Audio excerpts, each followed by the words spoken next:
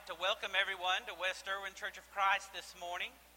It's good to see quite a number of people gathered here in our auditorium this morning. We welcome especially our guests, and we want you to know that we would love to visit with you following our services, and we welcome you back at any opportunity you have. If you're live streaming with us from home, we want you to know that we're grateful that you're participating in this worship with us. At this time, if you would, please stand, and we'll sing A Wonderful Savior. O wonderful Savior is Jesus my Lord, O wonderful Savior to me. He hideth my soul in the cleft of the rock, where rivers of pleasure I see. He hideth my soul in the cleft of the rock, that shadows a dry, thirsty land. He hideth my life in the depths of his love, and covers me there with his hand, and covers me there with his hand. O wonderful Savior is Jesus my Lord, he taketh my burden away. He holdeth me up, and I shall not be moved. He giveth me strength as my day. He hideth my soul in the cleft of the rock,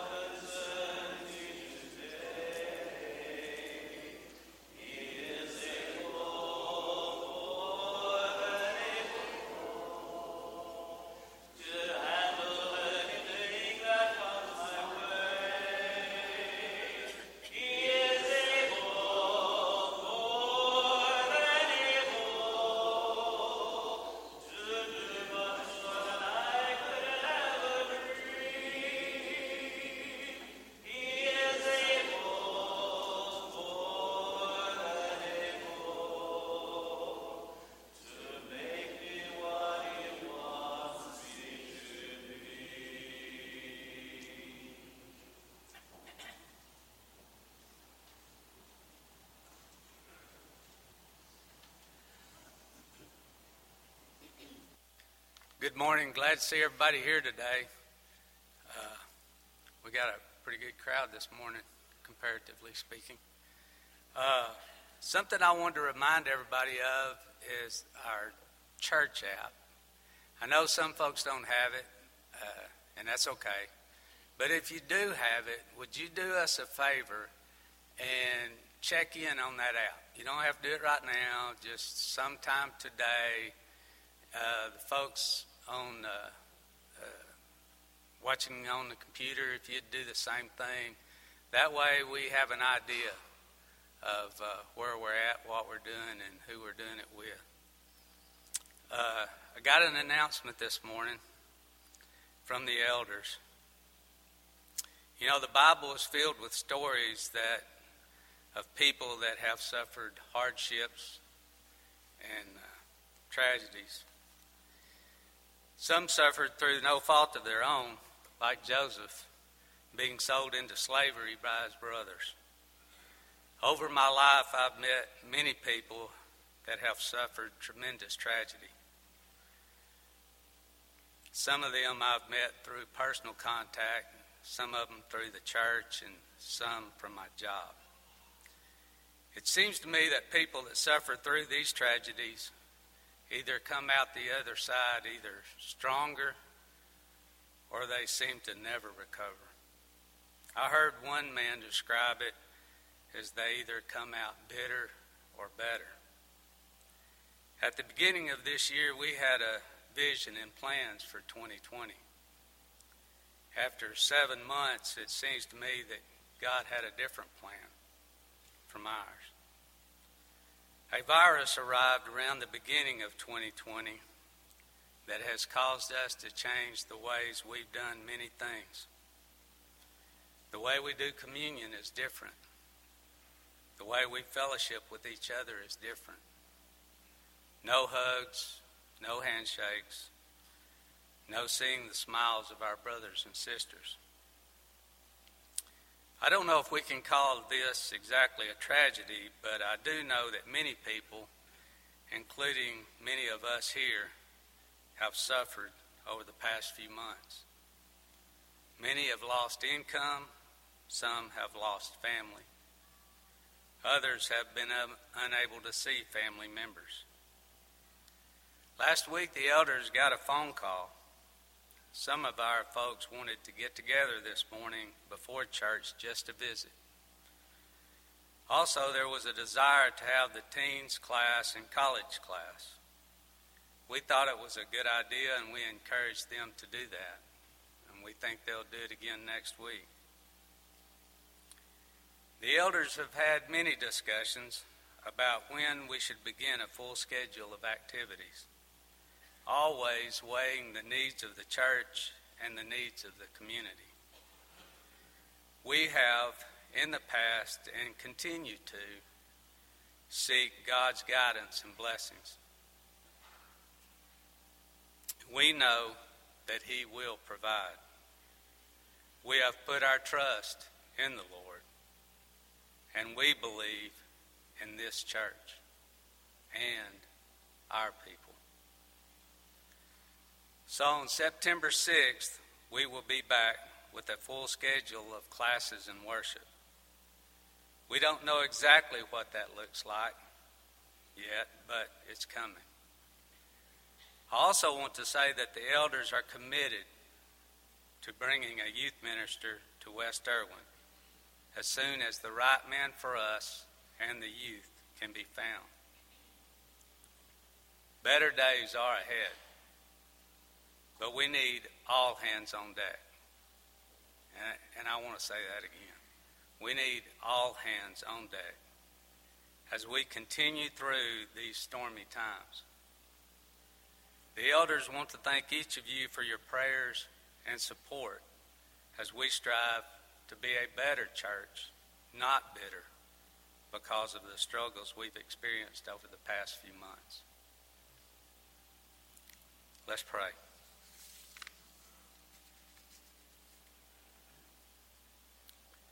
Our most holy God, we humbly bow before you to honor and praise you, to proclaim you as the one and only God, to worship you because of your love for us, to thank you for Jesus and the sacrifice he made in giving his life for us, to thank you for sending your Holy Spirit to dwell within us, to thank you for your promise of an eternity of no pain or suffering, but filled with joy and peace.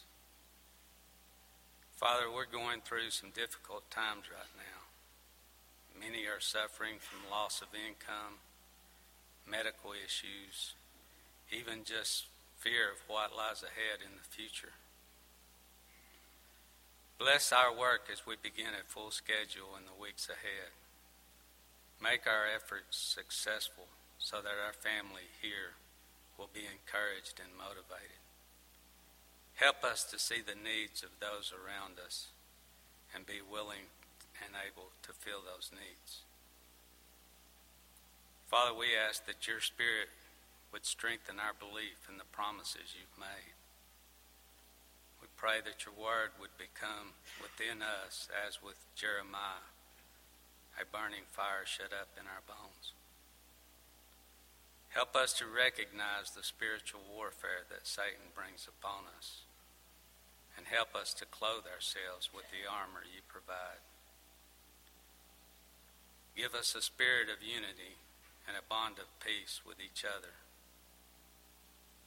Create in us clean hearts to make us worthy of your calling. Help us to see our own imperfections before we criticize the actions of others. And may we be quick to listen, slow and thoughtful in responding, and even slower to anger. May we dwell on your word and to use them as our example of how we are to live. We love you, Lord, and in all we do, we give you the honor and glory. In Jesus' name we pray. Amen.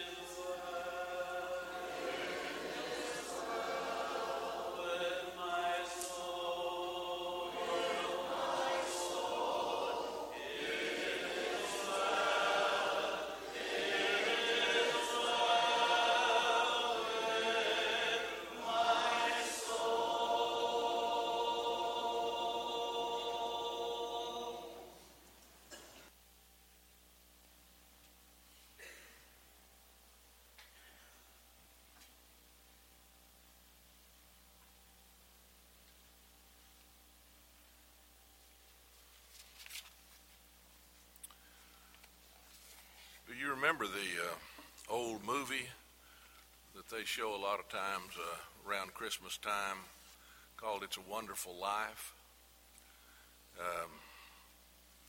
There's a great scene in that movie where George Bailey comes into the building and loan place and starts to talk to Uncle Billy. And it's after Harry has gotten married. And he looks down at Uncle Billy's finger, which has a string on it. And as you remember, that's part of the plot of that story is the memory of Uncle Billy. And he tells Uncle Billy, you can take that string off now. Even though he had forgotten why he was wearing it, he said, you can take that off. As I get older, I feel more and more like Uncle Billy. I have a watch that I can set an alarm on. And I do that often to remind myself to do something. The problem is that sometimes when it goes off, I cannot remember what it was that it was set to remind me of. God made us. God knows that we have a problem with memory. And so from the beginning with his people, he has talked in his word about reminders, about remembering. In Joshua, the 4th chapter, it says, when the whole nation had finished crossing the Jordan, the Lord said to Joshua, choose 12 men from among the people, one from each tribe, and tell them to take up 12 stones from the middle of the Jordan, from right where the priest stood, and to carry them over with you and put them down at the place where you stay tonight. And then, he said, in the future, when your children ask you, what do these stones mean? Tell them that the flow of the Jordan was cut off before the ark of the covenant of the Lord. When it crossed the Jordan, the waters of the Jordan were cut off.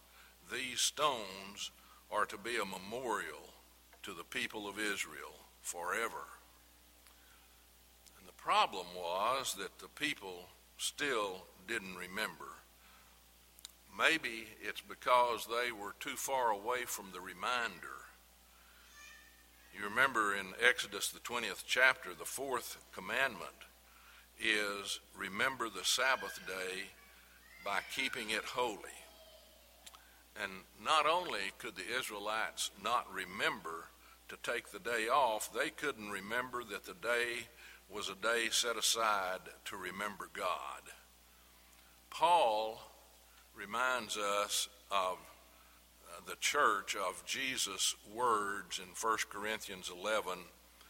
He said, for I received from the Lord what I also passed on to you. The Lord, on the night he was betrayed, took bread, and when he had given thanks, he broke it and said, this is my body, which is for you. Do this in remembrance of me. In the same way, after the supper, he took the cup and said, this cup is the new covenant of my blood.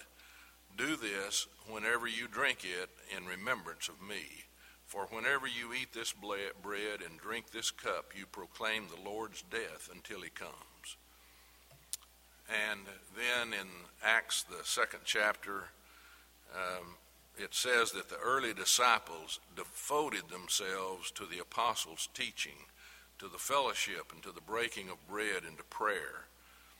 And then later on in that book, in the 20th chapter, Luke writes, on the first day of the week, we came together to break bread. Why do we come together on the Lord's Day? Certainly one of the reasons is to remember. To remember the sacrifice that Christ made for us, a sacrifice which makes our life worth living and which makes our eternal life possible. This communion service that we engage in at this time is the way that we remember that wonderful, marvelous sacrifice that Christ made for us on the cross of Calvary. Would you pray with me, please? Our Father in heaven, we thank you so much for the way that you've made us. We thank you that you have given us memory. And And we thank you, Father, that Christ died for our sins. And we thank you that we have the hope of life eternal because of that. And we thank you that we have this communion service each week where we can remember that he made this sacrifice for us. And so as we partake of this bread, help us to remember his broken body, and that we might do this in a way pleasing to you. In the name of Christ we pray. Amen.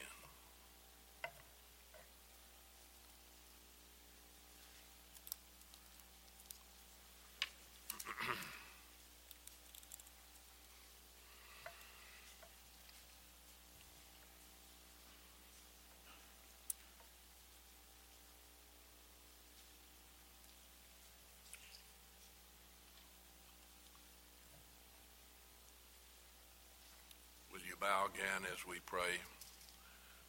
Father, we thank you for this cup that we can partake of that reminds us of the blood of Christ that was shed for us, that we can be cleansed from our sins. Help us to remember this and to live faithfully before you and to do this in a way pleasing. In the name of Christ we pray.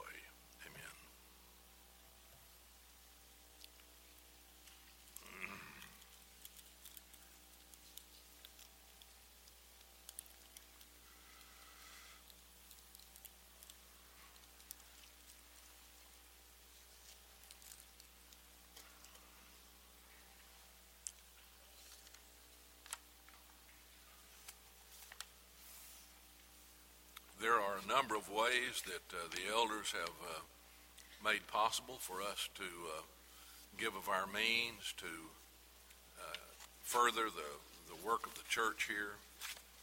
And we encourage you to do that. There are plates in the foyer that you can drop a contribution in this morning, and many other ways, several other ways that you can do this. So will you bow as we give thanks for our blessings. Father, how grateful we are for the things that you've done for us, not only for our spiritual life, but for our physical life, for the way you show your love to us every day and the blessings that we have, for the great nation that we live in, and for the way that you've given us to earn money that we can enjoy the blessings that we have. And we pray, Father, that you will help us be good stewards of the things that you've given to us. Help us to love you and to give back to you, showing that love. And help us, Father, that we can do that in a way that is always pleasing to you. In the name of Christ we pray. Amen.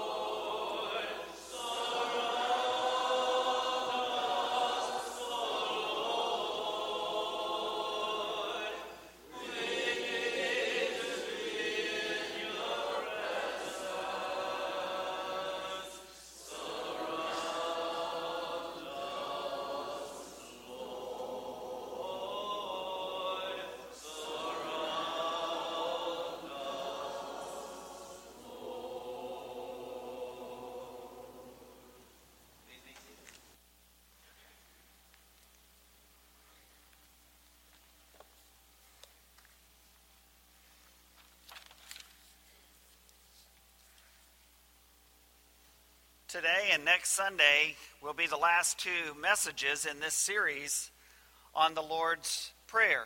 I hope that you have been helped by that and encouraged and challenged. I've had several mention, as we talked about at the very beginning of this series, that they had not heard a series of sermons on the Lord's Prayer before in their Church of Christ background. And so I'm hopeful that this has helped and challenged and encouraged. And I'm looking forward to next week, not because it's the last sermon in the series, but because of what it is. Some of the manuscript evidence and some of the translations in the Lord's Prayer with, "For thine is the kingdom and the power and the glory forever and ever." And what I'll say next week, next Sunday morning, unless the Lord comes between now and then, which would be great, is asking the question, is there a more needed statement or message than that in our world today? That thine, God's, is the kingdom and the power and the glory forever and ever.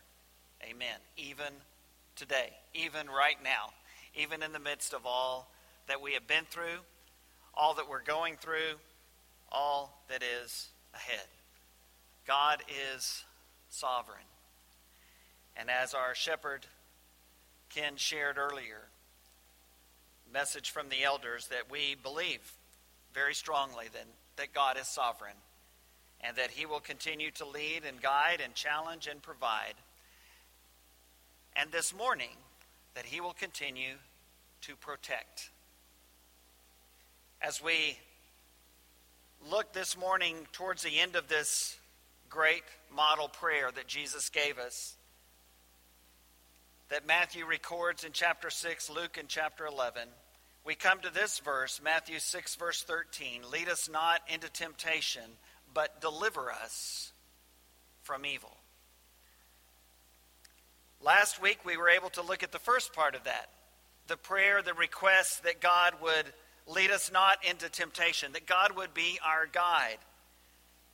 And we reminded ourselves of that great passage of Scripture in 1 Corinthians 10:13 that says that we will never suffer temptation beyond what we can actually bear. God has promised that, and he is faithful and will always provide the way out, the way of escape, so that we can stand up and be provided for and faithfully walk through those temptations. We just don't sometimes, and that's why we needed a Savior, and that's why we celebrated the great sacrifice of Christ a few moments ago.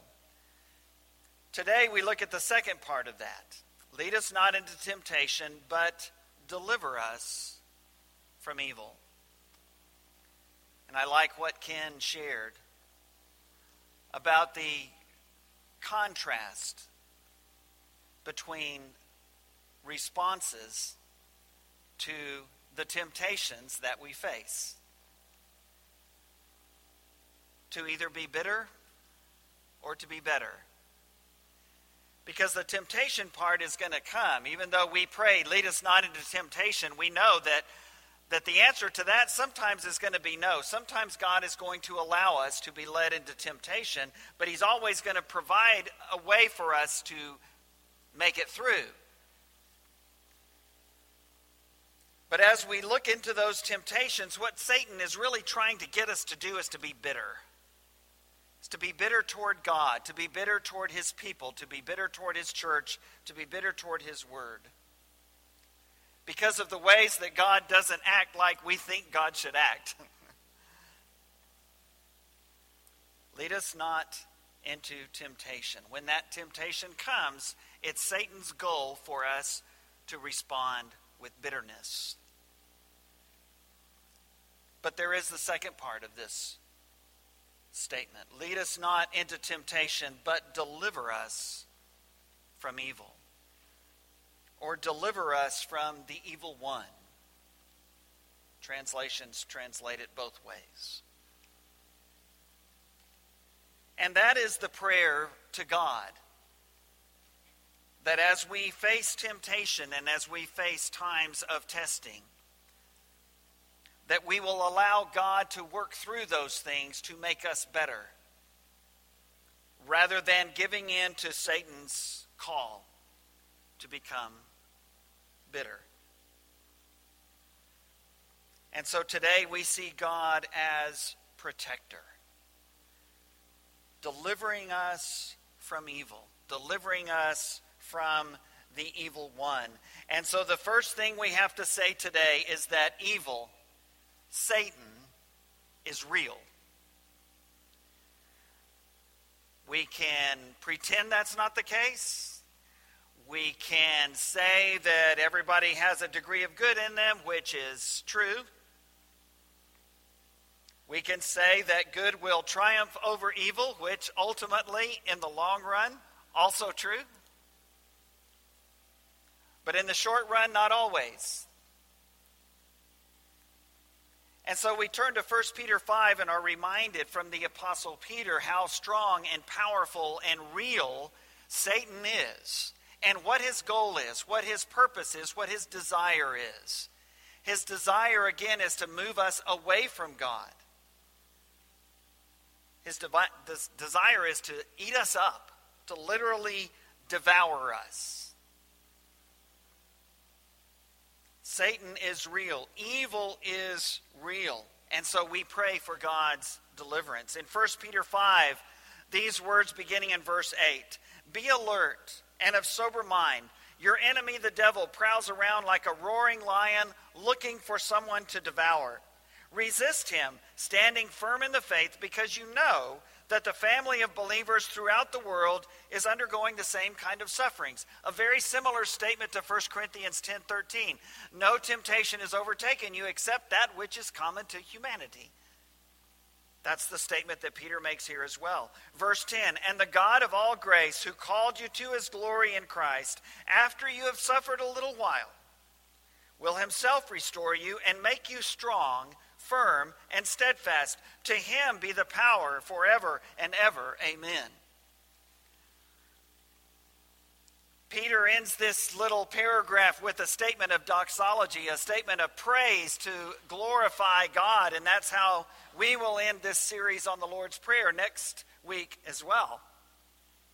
But as he begins this passage in verse 8, he calls us to be alert. He calls us to be conscious, to be aware, to be of sober mind, because our enemy, the devil, prowls around like a roaring lion looking for someone to devour. And if we put our head in the sand and say that's not really true, that Satan really isn't real, that there's really not bad and evil in the world, then we are not being faithful and we're not being biblical. The whole reason Jesus came is because Satan and evil are real. And because we are tempted, and because we do fall into that temptation and sin at times. But the prayer is that God deliver us from evil, that God be our protector, and he has promised us that he will. He has promised us that if we choose to, we can be better and stronger, even because of the difficult and hard things that we experience, because he can deliver us. Satan seeks to devour us and to turn us away from God and make us bitter. But God uses the exact same incidences and situations and experiences in our lives to make us better, to make us stronger, to bring us actually closer to him rather than farther away. Scripture is filled with examples of Satan trying to draw a wedge between God's people and their Lord, between God's people and each other. And yet, time and again, we see examples where God uses that exact same incident and instead brings them closer. Oh, Satan is very real. Evil is very real, and it is here, right here in River City. Right here in the city of Roses. And we recognize that. We recognize that Satan is real and that evil is here. And so we pray. We pray to the one who is greater than we are, because we can't overcome that on our own.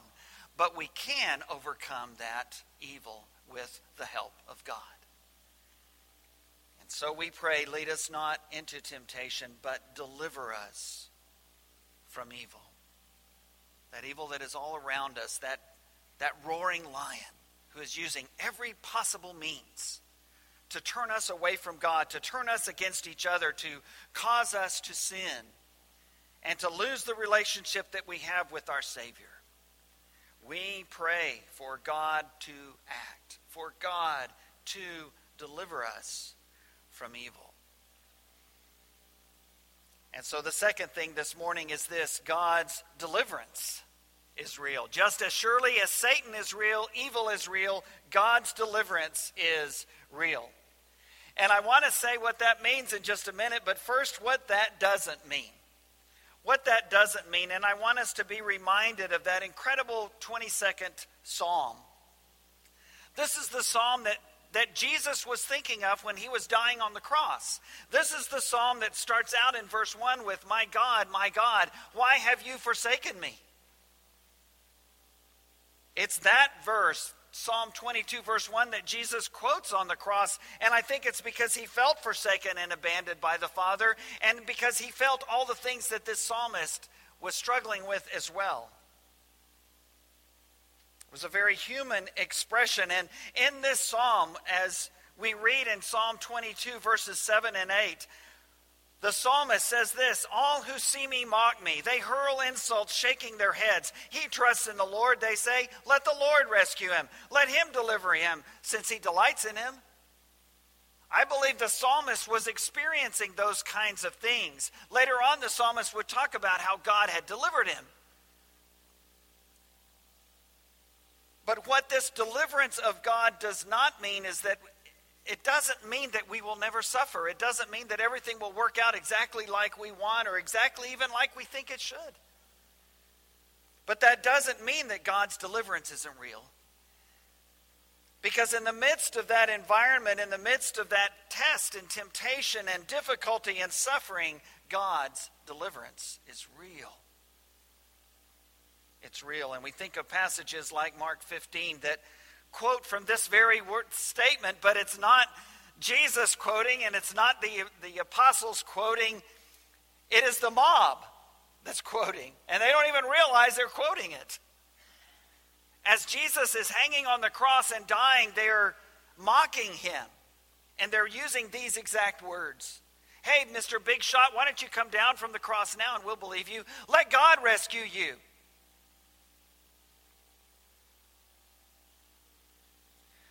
God delivered Jesus that day, but he didn't deliver him from death. He didn't deliver him from suffering. He didn't deliver him from the mocking and the ridicule and the pain. But it doesn't mean that his deliverance wasn't real. His deliverance was real. It just didn't look like what we typically think God's deliverance should look like. And sometimes it doesn't look like that for us too.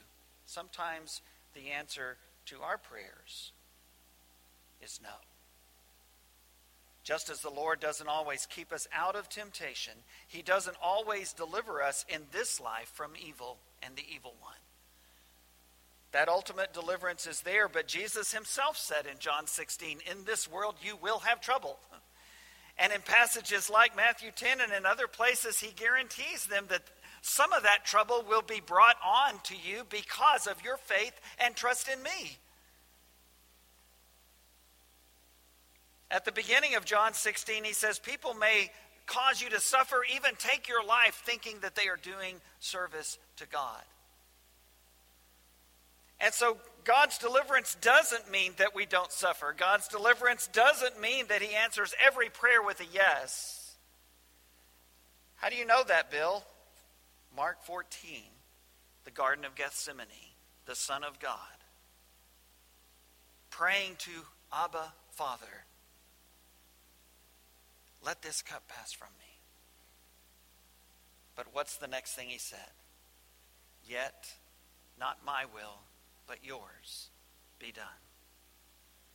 And sometimes God delivers us from the suffering and the difficulty and the hurt. And sometimes God delivers us through the suffering and through the pain and through the hurt. Lead us not into temptation, but deliver us from evil. But what that deliverance does mean. What it does mean is this, and we think of that great statement in Matthew 16, Jesus' interaction with his apostles saying, who do people say that I am? Well, some say John the Baptist resurrected, some say Jeremiah or Ezekiel or one of the other prophets. And then Jesus puts it on them and says, who do you say that I am? He puts it on us too.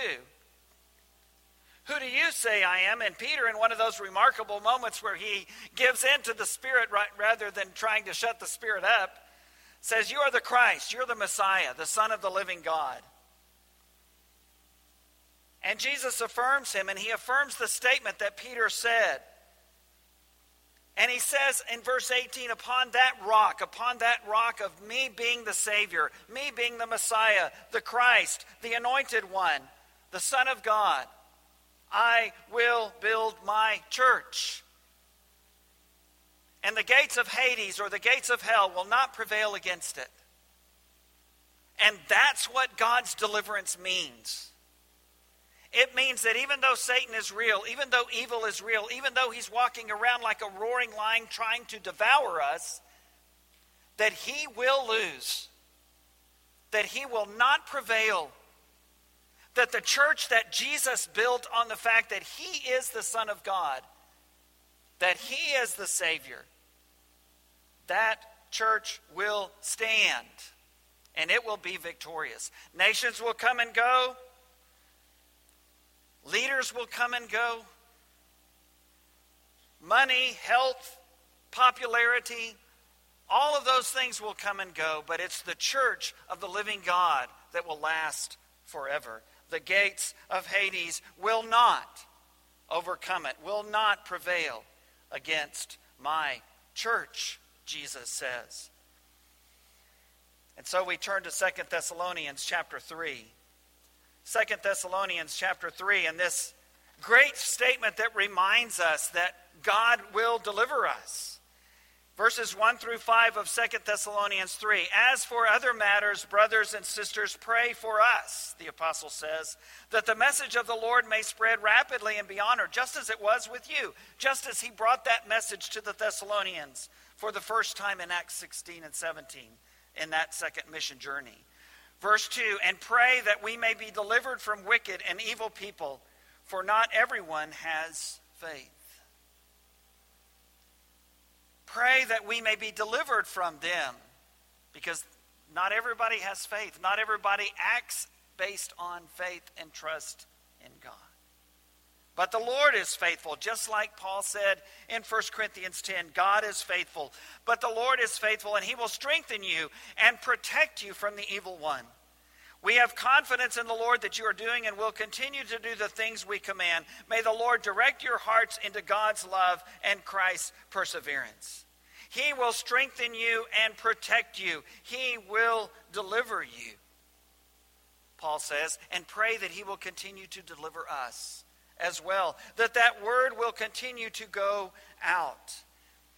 Looking back to 2 Corinthians chapter 1, the apostle continues that thought and shares it with the church at Corinth, not far from Thessalonica, both areas of modern-day Greece.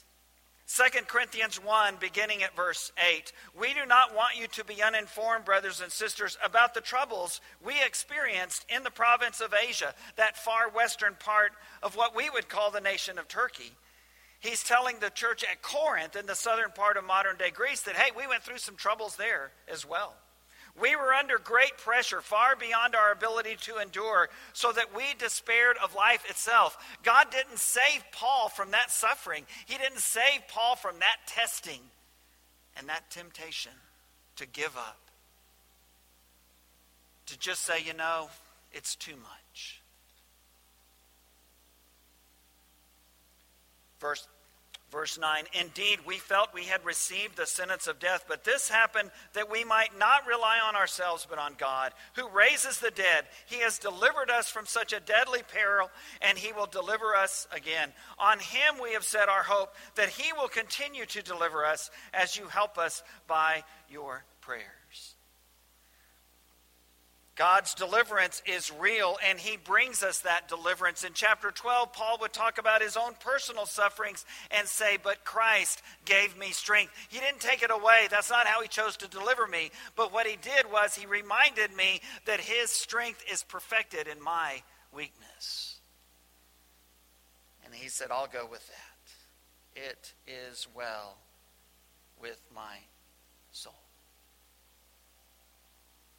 Evil, Satan is real. God's deliverance is real. And so with the psalmist today, we trust and celebrate God as our protector. In Psalms 18 and in Psalm 34, the psalmist praises God for the deliverance that God brings and calls on us to remember God's presence and to give him all praise and all glory. And other psalms that you see there as well. And throughout the book of Psalms, we see time and time again of a suffering psalmist who praises God because of his protection, because of his deliverance. And it's so important for us to be reminded of that.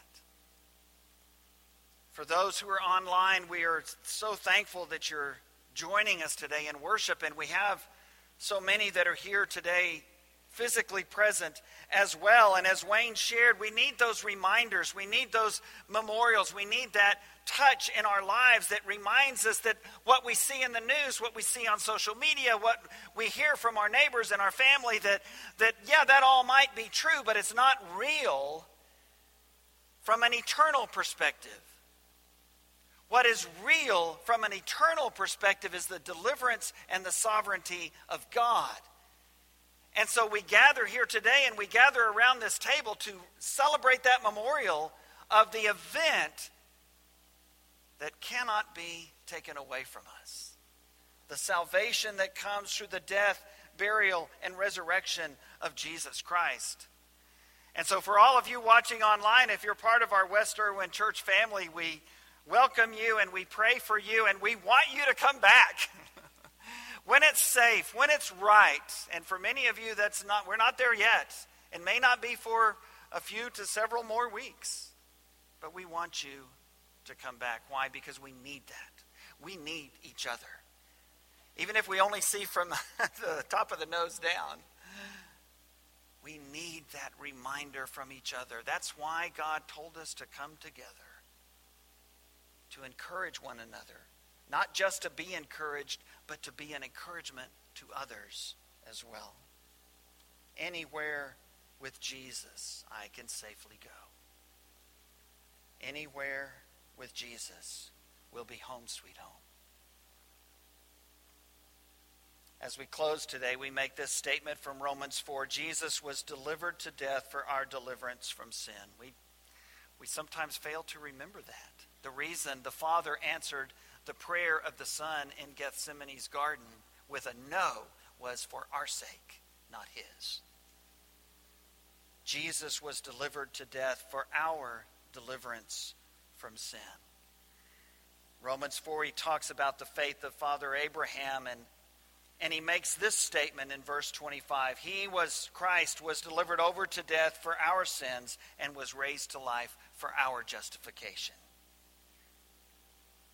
So many times as Jesus was in his life of ministry, he would tell the disciples, the Son of Man is going to be delivered into the hands of sinful men.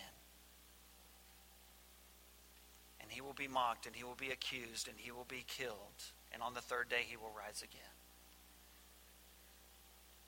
He was delivered over to death for our sins and was raised to life for our justification. Jesus was delivered to death for our deliverance from sin. And so what have I to dread? What have I to fear? I have blessed peace with my Lord so near, leaning on the everlasting arms of Jesus Christ. This morning, if we can help you do that, come as we stand, sing our song together.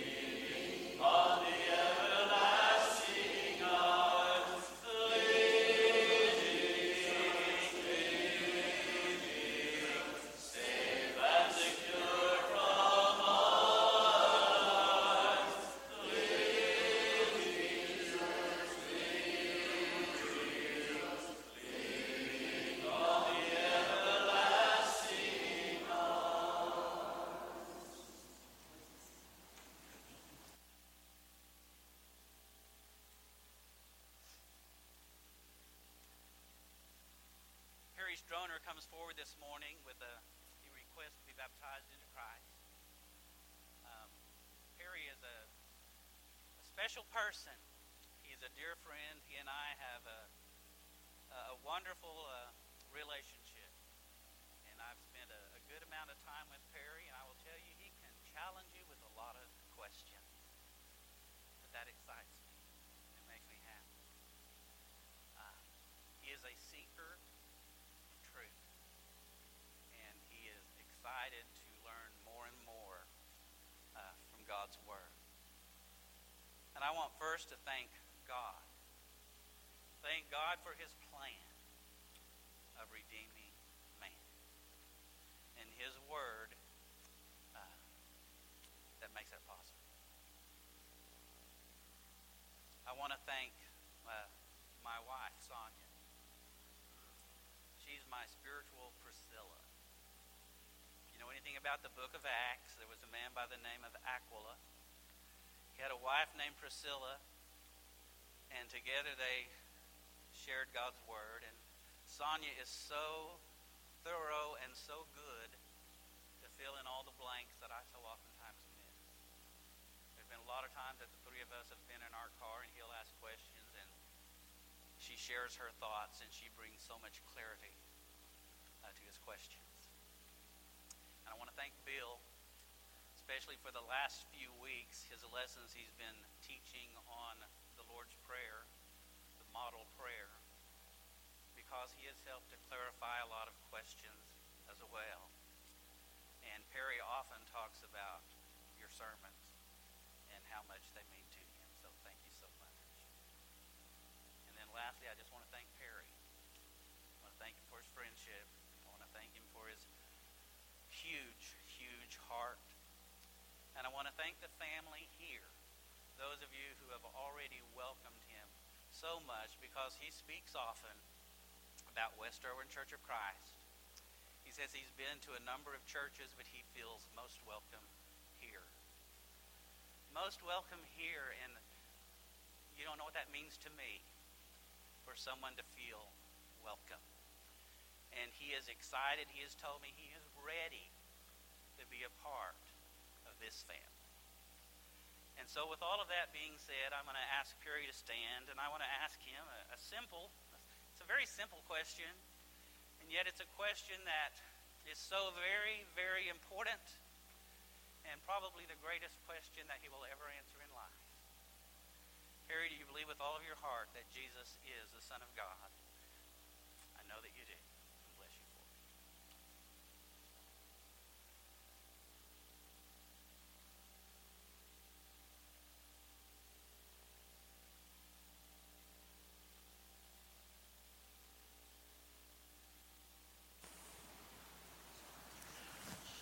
Let's sing together, brethren. I'm in the way, the bright and shining way.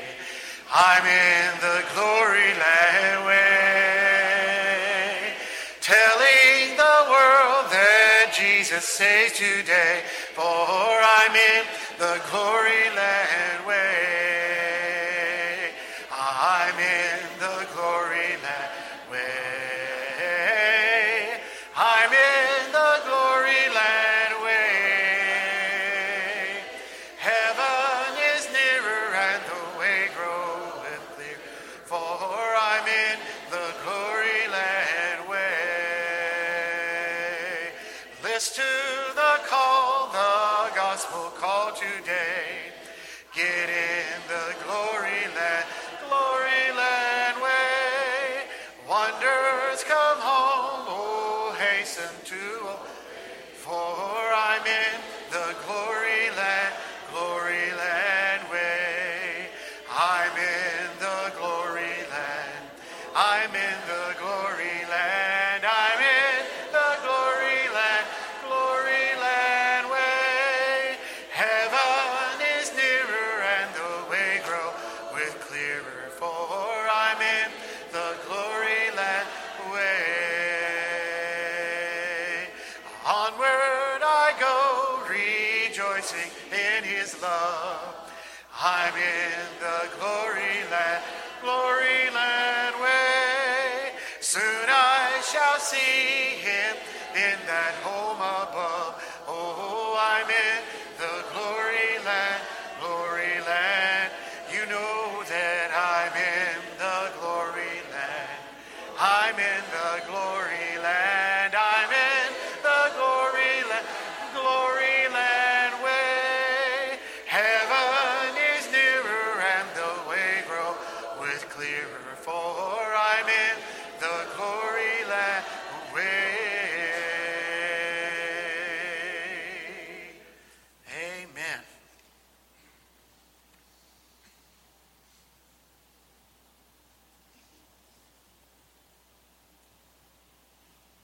What better song could you sing than this one right now, right before our baptism?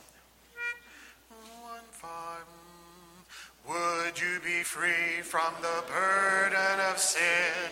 There's power in the blood, Would you or evil a victory win?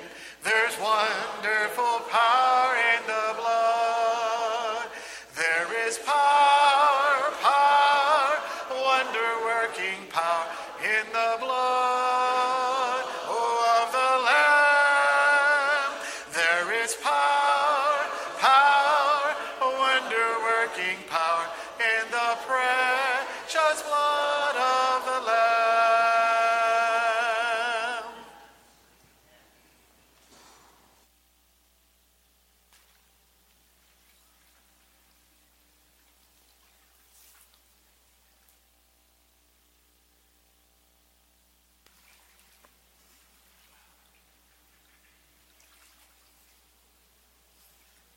Because of your confession that Jesus Christ is the Son of God and that he died on the cross and shed his blood for your sins, I'm going to baptize you in the name of the Father, the Son, and the Holy Spirit for the remission of all of your sins.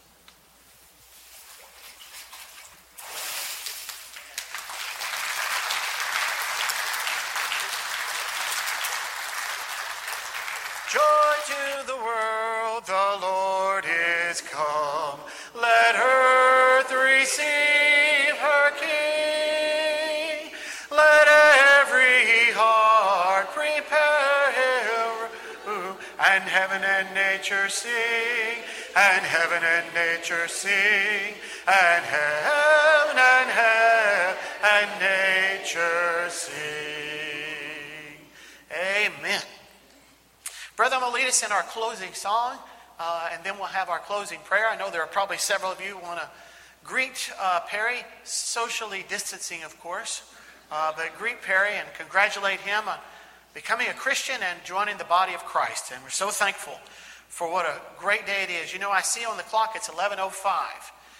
You know, there have been a few times during this long pandemic I would have given $100 to attend a football game that went into overtime. Well, here we are in worship, and we've gone into overtime. Isn't this exciting? So we're excited that God has blessed us today. Bill, you had a great lesson. Let's all join together, if you don't mind, standing. We'll sing the last verse of It Is Well With My Soul, and then I'll have the closing prayer. 1-5.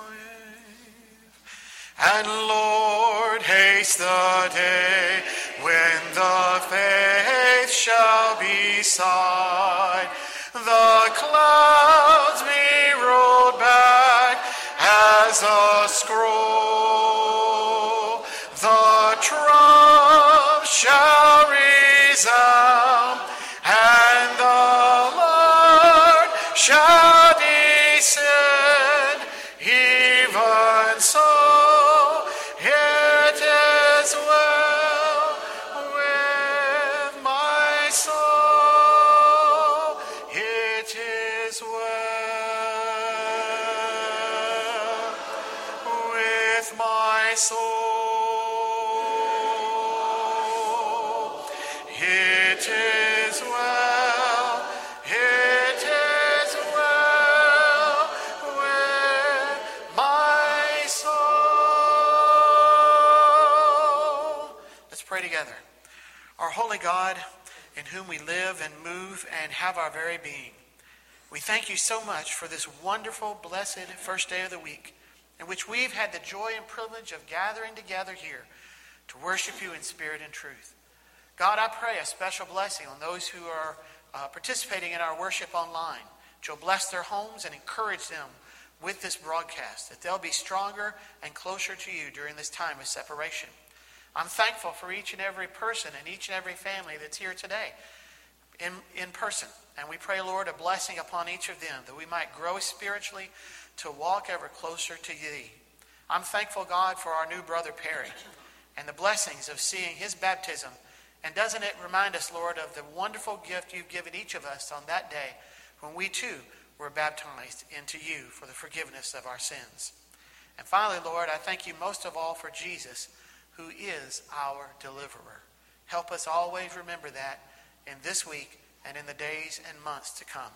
In the name of Jesus, our deliverer, our hope, and our Savior, we pray these things. Amen.